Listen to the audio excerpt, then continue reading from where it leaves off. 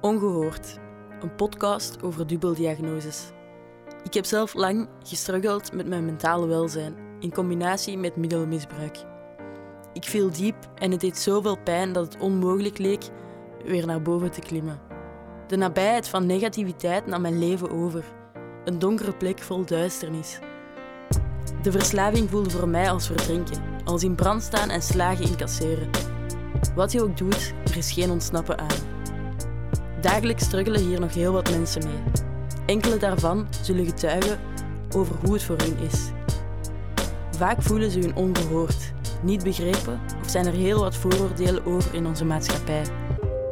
Via deze weg hoop ik jou meer te leren over dit belangrijke onderwerp en hoe dit het leven van velen beïnvloedt. Dus ik zit hier met Griet, de mama van een jonge man. Een doorgoeie jongen. Hij is nu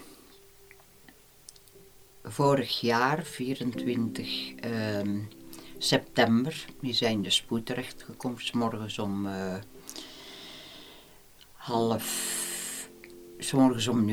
5 uur heb ik hem met de ambulance meegestuurd, want hij was totaal psychotisch. Maar hij was op die moment al een paar weken psychotisch. Hij is plots gestopt met drugs. Hij heeft al psychotische aanleg altijd wat gehad, maar is plots gestopt met drugs naar aanleiding van het feit dat ik thuis met veel pijn lag. En ik had bloedverlies inwendig, dus ik viel flauw. Ja. Hij heeft toen voor mij de ambulance gebeld. Maar hij is zo bang om mij te verliezen, want ik ben eigenlijk de enige die er echt voor hem staat, samen met zijn zusje en ik. Die heeft hem ook altijd heel, heel goed opgevangen. En hij is acuut gestopt met drugs, want hij dacht, ik moet er voor mama zijn en ik mag niet meer blowen.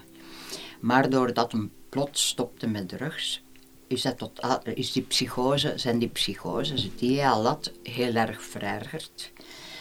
En ik ben toen in het ziekenhuis terechtgekomen. Ik kwam hem dagelijks bezoeken, maar hij had vreselijke paranoia. Hij dacht dat ze hem achtervolgde. Een van zijn psychoses was dat hij moest branden in de hel. Dat hij in de hel zou getrokken worden. Ja, heftig. Heel heftige psychoses had hij. Maar wij waren toen bezig voor een opname in Duffel, maar dat lukte niet. Het werd niet serieus genomen, dus ja. Je stond daar een beetje met ik stond er alleen mee, maar dat is altijd zo geweest. Sinds dat we in België zijn, er wordt in de psychiatrie ook weinig naar de ouders geluisterd hier. In Nederland is dat anders, maar hier tellen de ouders blijkbaar niet. Had het anders geweest als ze geluisterd hadden? In Nederland hadden ze er wel serieus mee omgegaan. Ja. En als ze in België beter geluisterd hadden, had het verhaal dan een andere wending genomen? Ja, ik denk dat wel. Maar dus in Nederland heb ik een keer in een panel gezeten. Mijn zoon heeft daar 8 jaar in instellingen gezeten. En in de tweede instelling waar hij zat, zijn we met 5 ouders dus in een panel gaan zitten. Al het personeel van de instelling was daar. Dus zowel het personeel van de school voor bijzonder onderwijs, die verbonden was aan de instelling. Een heel goede school ook. Kleine groepjes, 6 à 8 leerlingen maximaal. Alle personeel dus van de jongeren die daar waren, de kinderen, dat was tot 13 jaar, dat waren ook kleintjes van 3, 4, 5 jaar.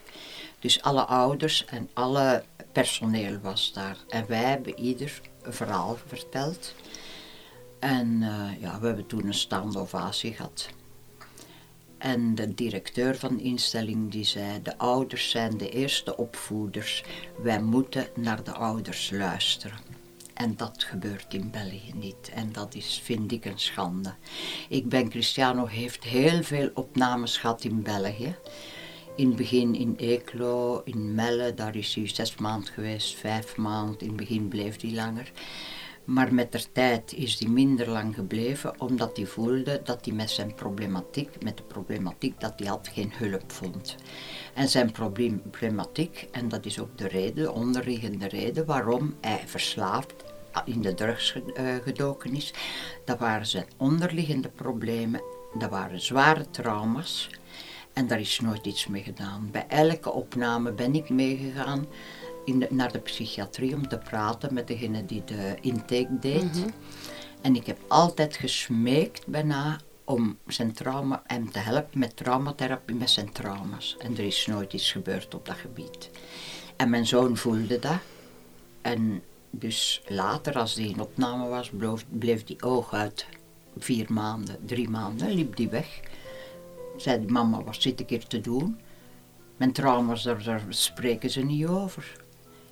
En ik moet ook eerlijk zijn, het is niet alleen dat, hij had natuurlijk ook geweldige drang naar drugs en middelen.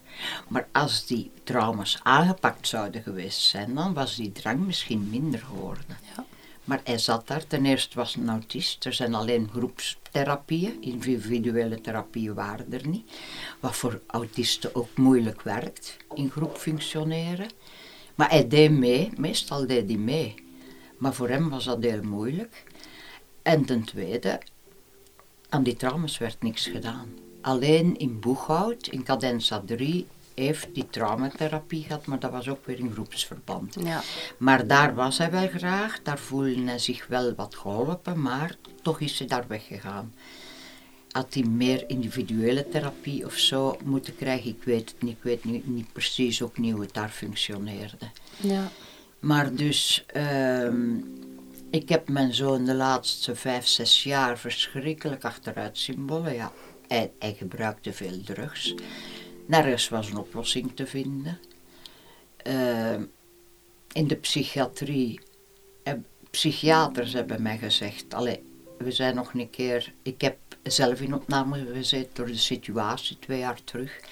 En toen zei mijn psychiater, Griet, het is zo dat uw zoon in de psychiatrie in de steek gelaten geworden is, want in de psychiatrie is geen deskundigheid om probleemjongeren gelijk uw zoon, want hij heeft een complexe problematiek, mm-hmm. Het is zijn autisme, het is zijn verslaving, psychose, dus een complexe problematiek kunnen in de psychiatrie niet verholpen worden, omdat we van de regering, van de overheid dus geen middelen krijgen om deskundig personeel aan te trekken. En daar sta je dan als moeder. Hè. Ja. Je kan nergens terecht met je kind. Wat gebeurt er? Die raakt dieper en dieper in de drugs. Ja. En jij moet je ook heel wanhopig gevoeld hebben waarschijnlijk. Ik heb me wanhopig gevoeld. Ik heb me machteloos gevoeld. Ik heb ook heel diep gezeten. Maar ik heb altijd een klein beetje hoop gehad dat het goed zou komen. Iets in mij zei, dat kind is niet bij mij voor niks geboren. Ik was 39 jaar als ik mijn zoon kreeg. Als ik 36 was, had ik een kinderwens opgegeven, want ik heb zelf veel kliniektoestanden meegemaakt, zware operaties en zo.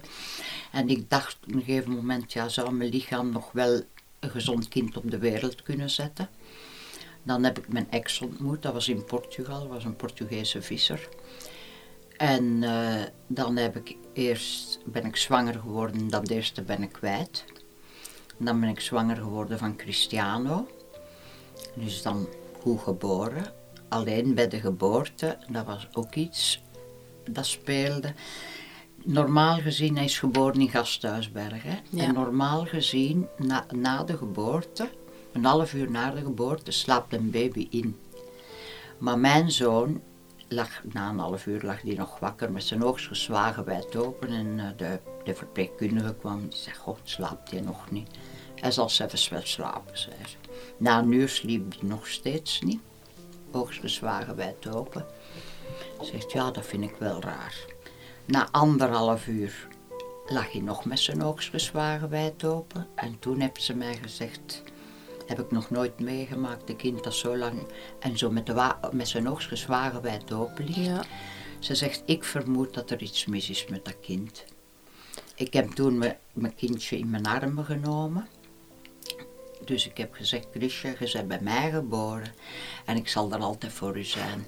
En ik ben mijn belofte nagekomen, maar het is keizwaar geweest. Ja, het is een lange weg geweest en vooral de laatste jaren en het laatste jaar. Vorig jaar dus, toen ik in de kliniek lag, ik kwam thuis, de 23e, die nacht van de 23e op de 24e.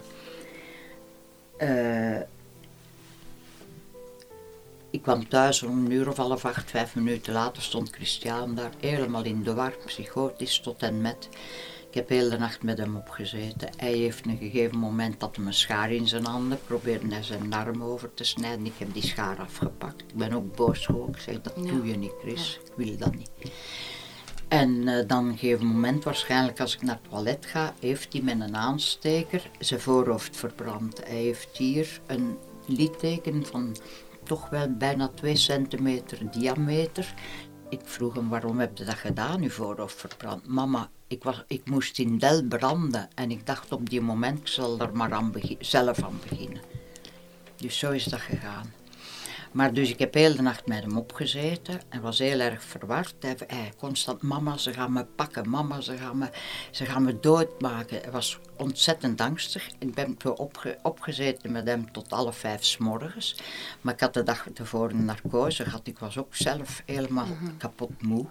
En toen heb ik de ambulance opgebeld. Cristiano is in de spoed terechtgekomen.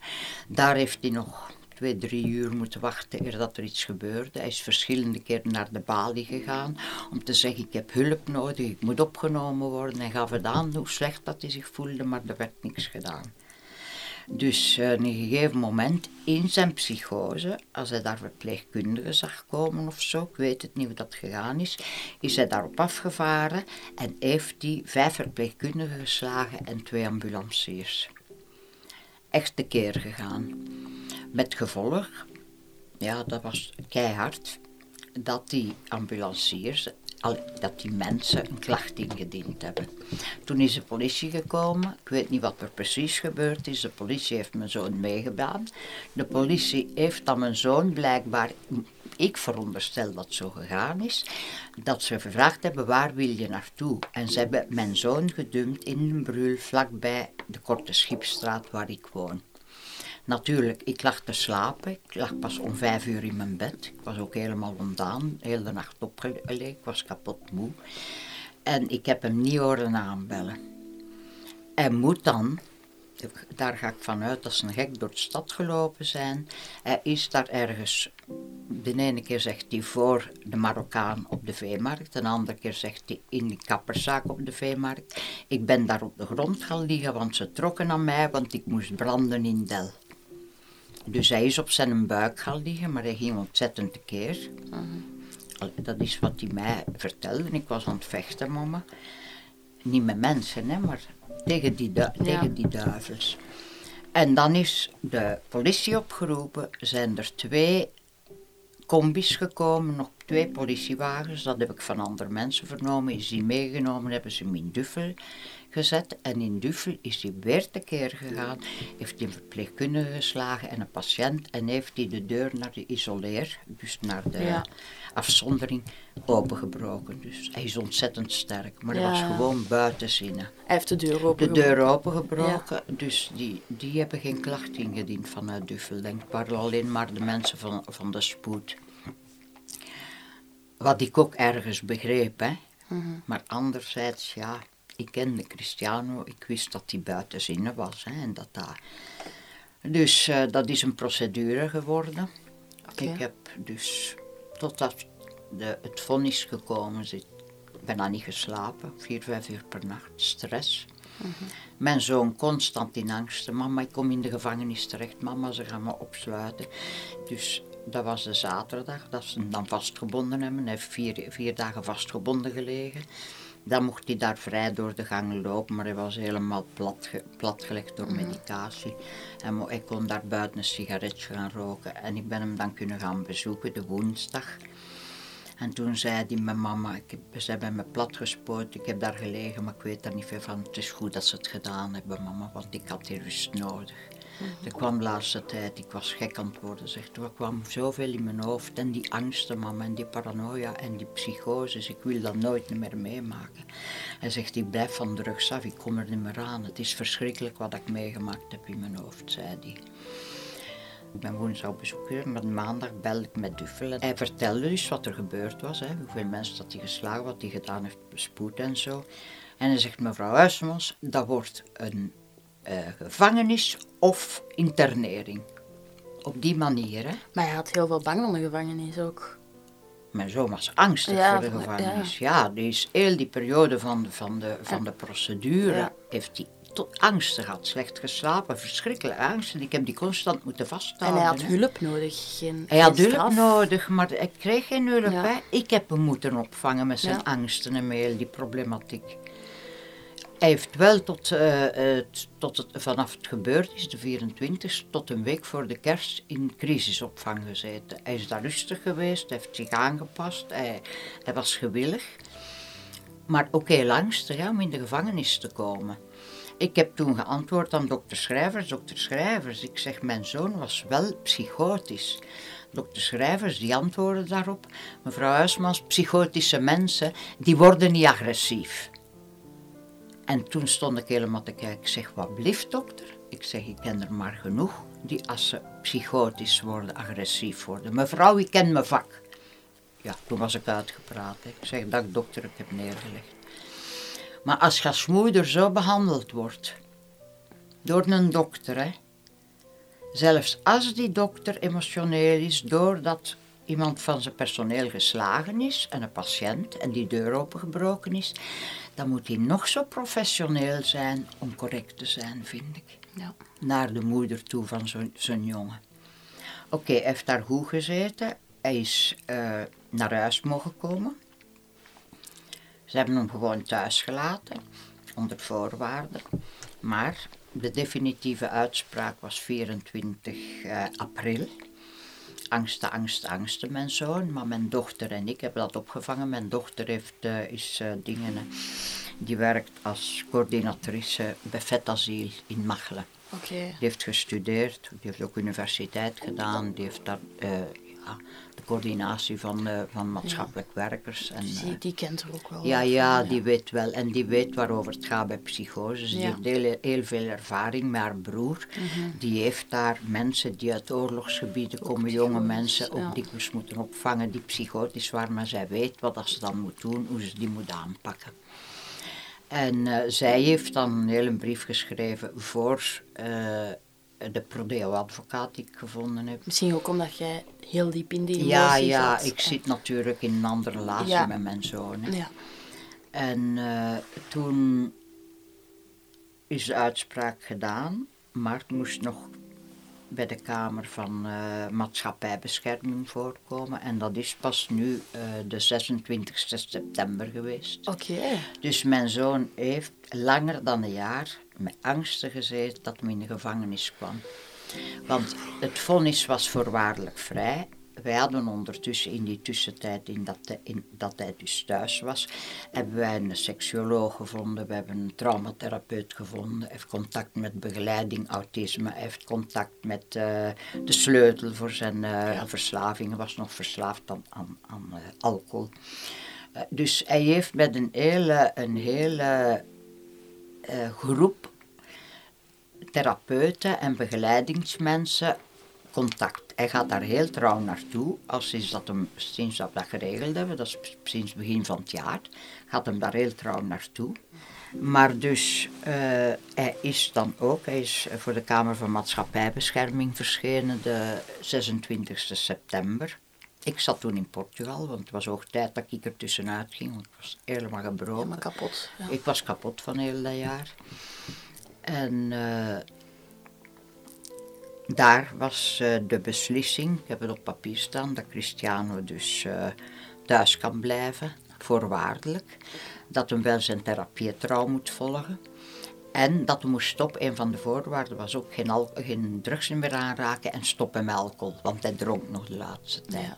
Hij is tandepede de 26 september gestopt met alcohol. Hij heeft geen druppel alcohol meer aangeraakt. Hij had nog 3 weken lang pintjes in zijn koelkast staan. 15 of 20 pintjes, heeft hij niet aangeraakt. Ik zeg tegen Cristiano, we gaan met die pintjes doen. Mama, we kappen ze leeg in de gootsteen, in de afwasbak. En dat hebben we dan gedaan. Hè. En die is nu dus sinds 26 september clean van alcohol. En dat maakt mij heel gelukkig. Ja. Eerst was ik al heel blij dat hij gestopt was met drugs, want het is ik had mijn zoon terug, maar eigenlijk heb ik mijn zoon nog niet terug, want mijn zoon zit nog altijd heel diep. Hij is zo diep gezakt, doordat hem nergens hulp gevonden heeft, zo diep moeten zakken. Het heeft moeten escaleren. Hij staat nog onder zware medicatie en ik ben nu heel blij dat mijn zoon rustig is. Hij is super lief naar mij. Hij heeft me zeker al 20 keer gevraagd, mama. Want hij kon verbaal heel agressief zijn naar mij toe. Hij beschuldigde mij van alles. Dat is die verslaving ook. Hè? Maar dat was zijn pijn, hè? Ja, dat was zijn pijn, ja. zijn onderliggende pijn. Dat hem had en hij was dan gedrogeerd en zo. En ik begreep dat meestal, in het begin heb ik vaak gereageerd. Het is moeilijk, hè? Ja, ik heb vaak tegen gereageerd, dan liep escaleerde dat, dan kregen we grote ruzie. Maar de laatste 2 jaar, als hij zo verbaal agressief was, dan bleef ik rustig zitten, ik luisterde en na een uur zei mama, zegt hem, bleef hij ook rustig even en dan zei mama, je weet toch dat ik dat niet meen, hè? Dan begon hij dikwijls te wenen en zegt hem sorry mama. En nu sinds dat hem dan van zijn drugs af heeft hem wel 20 keer gevraagd, mama, kun je het mij vergeven wat ik u aangedaan heb? Mama, ik vind het zo erg wat u aangedaan hebt. Hij heeft een heel zuiver geweten, hij beseft hoe lelijk hij tegen mij gedaan heeft. En dat is iets voor mij heel waardevols, dat hij zuiver geweten heeft. Dat hij toch beseft dat hij te ver gegaan is. En nu is hij super lief voor mij, ik moet hem iets vragen, hij doet het meteen. Hij is een heel andere jongen. Maar of hij ooit de jongen zal zijn die het tevoren geweest is, dat stel ik me in vraag. Want hij is echt op de bodem van de put gekomen. Maar als ik zo hoor, is Cristiano een hele lieve, een zorgzame, hele lieve jongen, verstandige, een goede jongen, een hele verstandige jongen. Maar in de maatschappij wordt hem anders bekeken. Hij heeft natuurlijk in veel cafés problemen gemaakt, onder invloed van drugs en alcohol. Veel mensen moeten hem niet, omdat hem inderdaad een irritant gedrag had. Dat was ook zo. Ja. Dat was en dat is ook zo. vaak het beeld dat mensen hebben van verslaafde mensen, is van, ofwel is dat krapul, of dat zijn slechteriken, dat zijn criminelen. Maar dat zijn in het algemeen verslaafden, dat zijn in het algemeen mensen met veel onderliggende problemen, met veel pijn. En als dat niet verholpen wordt, dan de maatschappij krijgt een verkeerd beeld van verslaafden. Mm-hmm. Mensen in de maatschappij beseffen niet dat de onderliggende problemen meestal de oorzaak zijn van het drankgebruik. Mm-hmm. En hoe is het eigenlijk allemaal begonnen voor hem? Ja, hij heeft zware pesterijen ondergaan, als klein kind al. Hoe oud was hij ongeveer? De eerste pesterij was een 4 jaar. Amai. Serieuze pesterijen. Ja. En dat is zo doorgegaan, maar ik was er altijd niet bij. Ik heb ook nooit geweten wat er op school gebeurde, want in Nederland, op de school waar hij zat, in het kleuteronderwijs, wees de kleuteronderwijzeres mij de vinger van het gedrag van Cristiano. Tot als hij 7 jaar was, ik op was. Want Cristiano sliep 's nachts bijna niet, ik kreeg nachtmerries. Ik was opgebroken als hij 7 jaar was, ik sliep ook bijna niet. Ik moest altijd opstaan om hem rustig te maken, hem in zijn bedje te houden en zo. En toen ben ik woedend naar Triag gegaan, dat is een soort CGG hier. Ik heb daar op de balie geslagen, ik zeg, als er nu geen hulp komt voor mijn zoon, dan stap ik in een auto en dan ga ik spookrijden en is het gedaan met heel mijn gezin, want ik ben op, ik kan niet meer. En toen is Cristiano opgenomen in de pediatrie daar, dat was niet ver van mij thuis. Ik zat elke avond 's nachts bij zijn bedje te wenen. Ja. Echt, dat is verschrikkelijk. Ver, hè? Ik lees hier dat hij vastgebonden werd aan een boom met zijn voet in het water. Hij is ooit vastgebonden. Dat was, toch niet oké? Hij heeft een van de pesterijen, als hij 4, 5 jaar was, zijn zusje was toen 3, hij 5. Kinderen hadden hem vastgepakt, vastgebonden en moest paard spelen. En ze waren hem gras aan het voeden. Maar ik vertrouwde erop dat de moeder van dat kind, waar dat hem bij aan het spelen was, er waren nog andere kinderen, dat hij de boel in de gaten hield. Ja. Dus ineens kwam mijn dochter thuis, mama, het is heel erg, Cristiano is heel hard aan het wenen, hij moet gras eten, hij moet paard spelen, hij is vastgebonden, hij moet gras eten. Ik ben daar naartoe gegaan, ik was woedend natuurlijk, hè. Dus snap ik, dat is totaal niet oké. Dat is niet oké, tuurlijk is dat niet oké. En die moeder kwam buiten, ik zeg, kun jij niet opletten op die kinderen? Ja. Ik zeg, ik vertrouw mijn kind toe, maar ja, het was gebeurd. Hè. En zo moeten er nog dingen gebeurd zijn, dat ik niet weet, want ik was er altijd niet bij. Ik weet ook nooit geweten wat er op school gebeurde. Hij zal ook niet alles kunnen vertellen. Hij kon dat niet uiten. Ja. Hij kon dat niet uiten. En hij is ook een keer vast, hij heeft in Stellendam, als hij 15, 16 jaar was in Stellendam, de zeevisvaartschool gezeten. Dat programma was heel goed, heel aangepast aan hem. Niet te zwaar, hij deed het graag en hij was er ook heel goed in. Maar ja, daar werd hij ook gepest. Hij was op 15, 16-jarige leeftijd niet groter dan ik, misschien nog wat kleiner en heel iel. Magertjes en dat waren allemaal van die sterke vissersjongens, hè, van Vlissingen en van Nederlandse jongens. En die pesten hem met zijn uiterlijk, met zijn spraak, want hij kwam uit Brabant en zij kwamen daar uit de omgeving. Hij werd zwaar gepest, maar er werd in school niks aan gedaan. Hij is dan een gegeven moment, een donderdag, gingen ze roeien. En het is 2 keer gebeurd dat die stoere jongens hem vastpakte en vastbonden aan een paal met zijn voeten in het water. Dat was de Schelde of de Maas, ik weet niet meer welke rivier daarom, maar daar heb je eb en vloed. En hij stond daar en het werd eb. En hij werd heel angstig natuurlijk, hij heeft daar dan een half uur zo vastgebonden gezeten, maar die leerkracht durfde niet opkomen tegen die jongeren meteen. Maar onderweg, als ze terugvoeren, ze voeren terug en Cristiano bleef daar alleen achter, ging die leerkracht met die jongens praten en kon die jongens wel overhalen van Cristiano te gaan halen. En dat is 2 keer gebeurd. De maandag daarop, nu na die 2e keer, bracht de Cristiano naar Stellendam, naar school. Mm-hmm. Maar hij zegt, mama, ik stap niet uit. Ik zeg, hoe Chris, je hebt hier een goede opleiding, je bent content van die school, je kunt het goed. Ik zeg, waarom niet? Mama, je hebt me geld gegeven om terug naar huis te komen. Hè? Als jij mij nu afzet, dan sta ik terug voor je deur. Herinnert je je nog wat uw gevoel was op dat moment? Als hij dat vertelde? Woede en verdriet. Ja. Woede op de school. Mm-hmm. Verschrikkelijke woede op de school dat de school dat niet aangepakt heeft. Dat de school daar niks mee deed. Ja. En verdriet. Pijn. Heel veel pijn dat mijn zoon dat aangedaan werd. Dat was hetzelfde toen. Dat hij moest gras eten.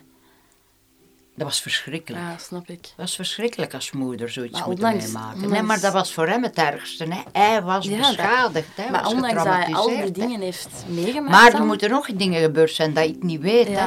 Want hij kon het niet uiten. Ja. Maar hij heeft toch zijn vaarbewijs gehaald. Ondanks alles. Nee. Hij is toen gestopt met school. Want dat wil lukken de week erop. Ja. Allee, die week, de dinsdag, de dag erop, was oudervereniging. Ja. En toen heb ik dat aangekaart. En ze zeggen, ja, we gaan er iets mee doen. Cristiano moet terugkomen, want het is onze beste leerling. Het is de verstandigste. Hij pikt alles direct op. Wij willen die hier houden. Ja. Ik zeg, ik weet niet of ik hem terugkrijg. Ik ben naar huis gegaan. Ik heb dan Cristiano gezegd, mama, ik ga niet. Diezelfde avond heeft een directeur nog gebeld. Die wou met Cristiano praten. Hij wou niet aan de lijn komen. Zondags heeft er nog een leerkracht gebeld. Hij wou niet aan de lijn komen. Het was gedaan. Hij wou die opleiding niet meer voortdoen. Sowieso al heel blij om te horen in uw verhaal dat Cristiano dat het aan de betere hand gaat. Het gaat nog niet supergoed. Hij heeft al die zaken zeker nog te verwerken. Het is heel moeilijk. Het gaat een heel moeilijk parcours zijn. Ik wil ook u zeggen als moeder, je hebt dat echt heel mooi gedaan. Stapje voor stapje komt het maar, ik weet dat. Sowieso. En als jij er niet in gelooft, dan gaat het heel moeilijk worden. Dus als ik erin geloof, ik moet mijn zoon vasthouden. Anders is hem verloren. Ik blijf hem vasthouden. Ik ben 73 jaar. Ik heb zelf heel veel meegemaakt. Ik heb mijn kinderen opgevoed in vertrouwen. In alle vertrouwen. Mijn kinderen kunnen tegen mij niet liegen. Absoluut niet. Omdat ik nooit de harde, strenge moeder geweest ben. Ik heb mijn kinderen echt vertrouwen. En een van de grootste waarden en normen dat ik hun meegegeven heb, dat is eerlijkheid. En mijn kinderen zijn broodeerlijk. Zeker Cristiano, door zijn autisme. Maar mijn dochter ook. En ik heb nu we hebben lang niet kunnen samenkomen, omdat mijn dochter het gedrag van mijn zoon met de drugs niet meer aankon. Die blokkeerden ook op gsm en zo. Maar nu hebben ze terug goed contact. We zijn nu weer een gezinnetje, we kunnen samenkomen, we kunnen weer lachen, we kunnen samen zijn. En daar geniet ik van, ik vind dat fantastisch. En ik weet en voel nu dat Cristiano er gaat komen. Hij heeft goede begeleiding en ik geloof erin. Maar ik heb daar ook mijn lessen uit geleerd. Maar Cristiano, ik denk wel dat hem op een goed pad komt, maar dat kan nog een jaar of 3, 4 duren. Zeker, en dat kan met ups en downs. Ja, en dat kan met ups en downs erin gaan. blijven geloven, zou ik zeggen. Ja, maar blijven in geloven, dat is het enige. Dat is goed. Ja. En dat is ook de boodschap dat ik geef voor andere mensen die ook probleemkinderen hebben. Dat is ook een heel mooie afsluiting, Ja. Dus, misschien graag nog iets zeggen, nog iets extra. Ja, liefde en vertrouwen en geloof. Liefde, vertrouwen, geloof. Okay. Ik wil u bedanken voor uw verhaal, uw eerlijkheid. En gewoon, ik vind dat heel sterk en heel chapeau dat je hebt doorgezet. Het is een heel mooi verhaal en ik hoop dat heel veel gehoord wordt. Want, daarom zijn we ook een heel hecht gezinnetje nu. Hè? Ja. En ik hoop dat de mensen die luisteren hier ook hoop uit halen. Ja. Dus, Oké, dankjewel.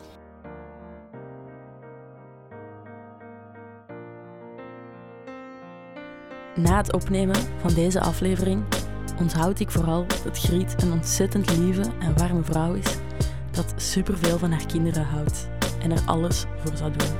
Dankjewel om te luisteren.